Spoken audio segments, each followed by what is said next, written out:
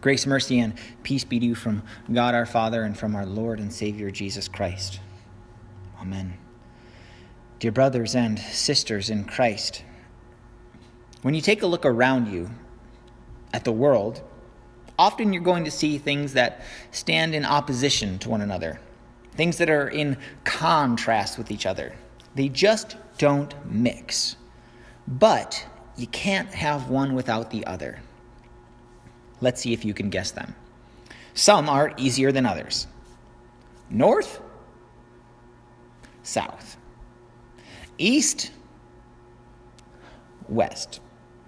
Offense, defense. Left, right. High, low. Day, night. Heads, tails. War, peace. Love, hate. Good, bad or evil. Sinner, saint. Dark, light. The idea of light and darkness is one of many themes in the Bible, though one that is not often highlighted as being central to the Bible. So that is our focus on this Good Friday, in case you have not yet seen how it has been woven into this service. When you go back all the way to the beginning, the first words of God recorded in the Bible are, "Let there be light." And there was light. And God saw that the light was good. And God separated the light from the darkness. In the beginning, the separation of light and darkness helped us separate the day from the night. Fast forward all the way to the beginning of the Gospel of John, and we're going to see that the light shines in the darkness, and the darkness has not overcome it. Now, we are no longer talking about the separation between day and night. Just over 3 months ago, we celebrated Christmas, where we talk about silent nights, quiet nights, dark nights.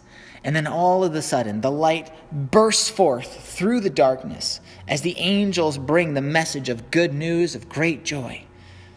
Or as John 1 tells us, the true light, which gives light to everyone, was coming into the world. He was in the world, and the world was made through him, yet the world did not know him. He came to his own, and his own people did not receive him. Jesus, of course, will make this even clearer for us, as John goes on to say. He came into the world and said, "I am the light of the world. Whoever follows me will not walk in darkness, but will have the light of life." When we look at the difference between light and darkness, we will see that generally darkness represents sin and evil and death, and light relates to life and holiness and purity. Jesus was the light, the perfect light, and the people rejected that light. That's what John tells us in chapter 3.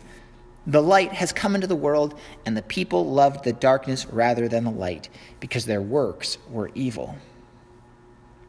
Jesus is there, shining for all to see, and the people go and hide from the light. Why?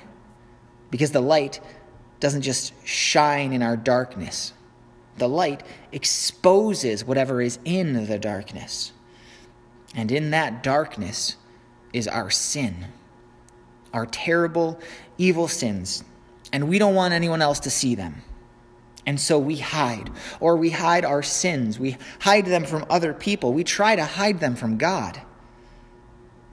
There's a phrase that dates all the way back to the 1800s that we use to describe hiding sins, evil deeds, not wanting people to find out these things that you have. Anyone know it? The term, which originated in England, is skeletons in the closet. The meaning has come to be about a piece of information, a secret source of shame that is hidden away due to its scandalous nature or ability to negatively impact one's reputation or future chance of success, or potentially ruin one's life forever if exposed. which a person or family makes efforts to conceal. So our sin fits perfectly with skeletons in the closet. We want to live in the darkness rather than the light because there it seems safe. In the darkness, we think that we can keep our sins secret, so only you know what they are. We keep our skeletons in the closet because it's dark, it's hidden. The things that we don't want others to know about, the things hiding in the closet, they go there to die, never to be found. That's why we call them skeletons. They hide, but they don't disappear. But even that, our sin is never fully hidden. It's not hidden from God. And so if we think we're hiding it well, we're only fooling ourselves. If we don't deal with our sin, the darkness grows and grows inside of us. And so the longer we keep those skeletons in our closet, the harder it is to finally deal with them. The reality is, our sins ruin us, and it only brings death. But not just physical death, eternal death. And that's exactly why Jesus came, to deal with our darkness, to deal with our skeletons, to deal with our sin, and the death our sins deserve, the hell we deserve. And in order for Jesus to deal with our sin and death, he had to let the darkness overtake him. And that's what we see in the Garden of Gethsemane, when Judas comes to betray Jesus in the darkness of night.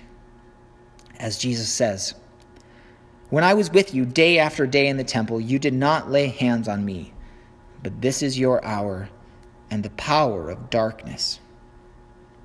Darkness is powerful. If we think about it as the absence of light, it can have a large impact. Every 18 months, somewhere in the world, the sun goes black in the middle of the day. 1 minute the day is bright and sunny. The next minute the sun goes dark. It's called a solar eclipse. A total eclipse lasts only about 7 minutes. It's beautiful and rare. Much more rare than a total eclipse is when the sun literally fails to shine. It has happened only twice ever. The first time, the people of God were slaves in the land of Egypt. Their masters were cruel, so God lifted up Moses to lead his people out of their slavery, and to help him make his point about hurting God's people, he came armed with a few plagues. We read of one of them. Then the Lord said to Moses, "Stretch out your hand toward heaven, that there may be darkness over the land of Egypt, a darkness to be felt." For 3 days, the land of Egypt was completely dark. The people of God who lived nearby had light, but the Egyptians were forced to live in darkness for 3 entire days. This was no eclipse of 7 minutes. This was 3 days long. Through this darkness and the rest of the plagues, God was judging sin and freeing his people.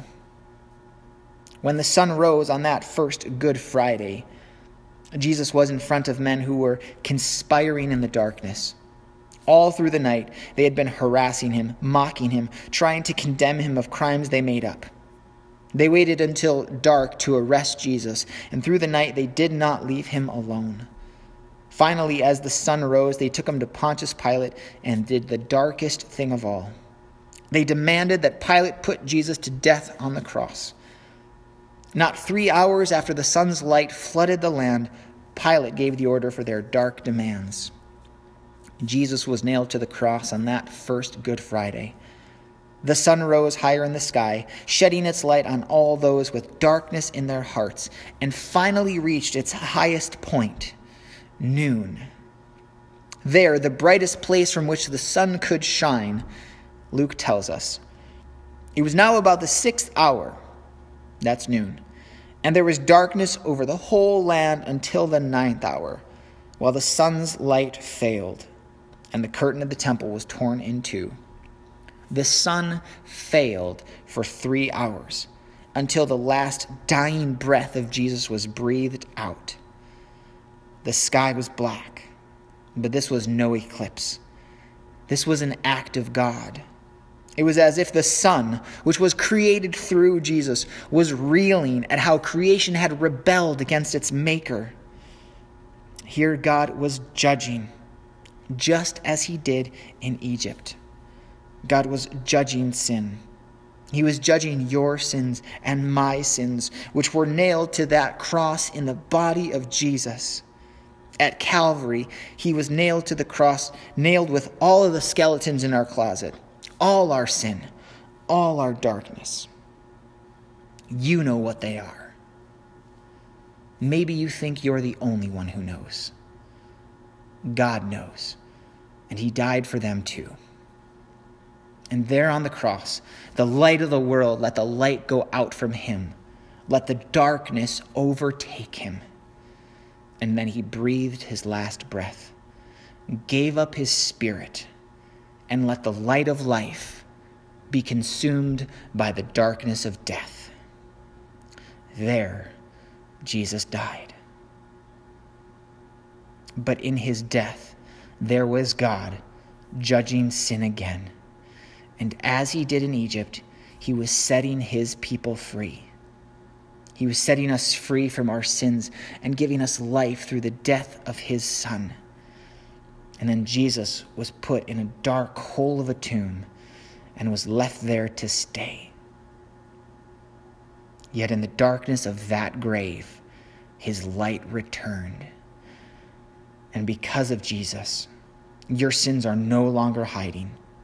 They're actually gone, dead, and not just buried, destroyed. Because darkness can't hide the light. Darkness can't bury the light. Darkness can't destroy the light. The tomb could not hold him.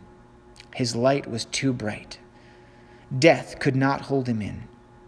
Death could not keep its dark grip on Jesus, for he is the light of the world. Today might seem dark because we focus on the death of Christ. But Sunday's coming, Easter's coming, and the light will shine again. Amen. And now the peace of God, which passes all understanding, guard your hearts and minds in Jesus Christ, our Lord and Savior. Amen.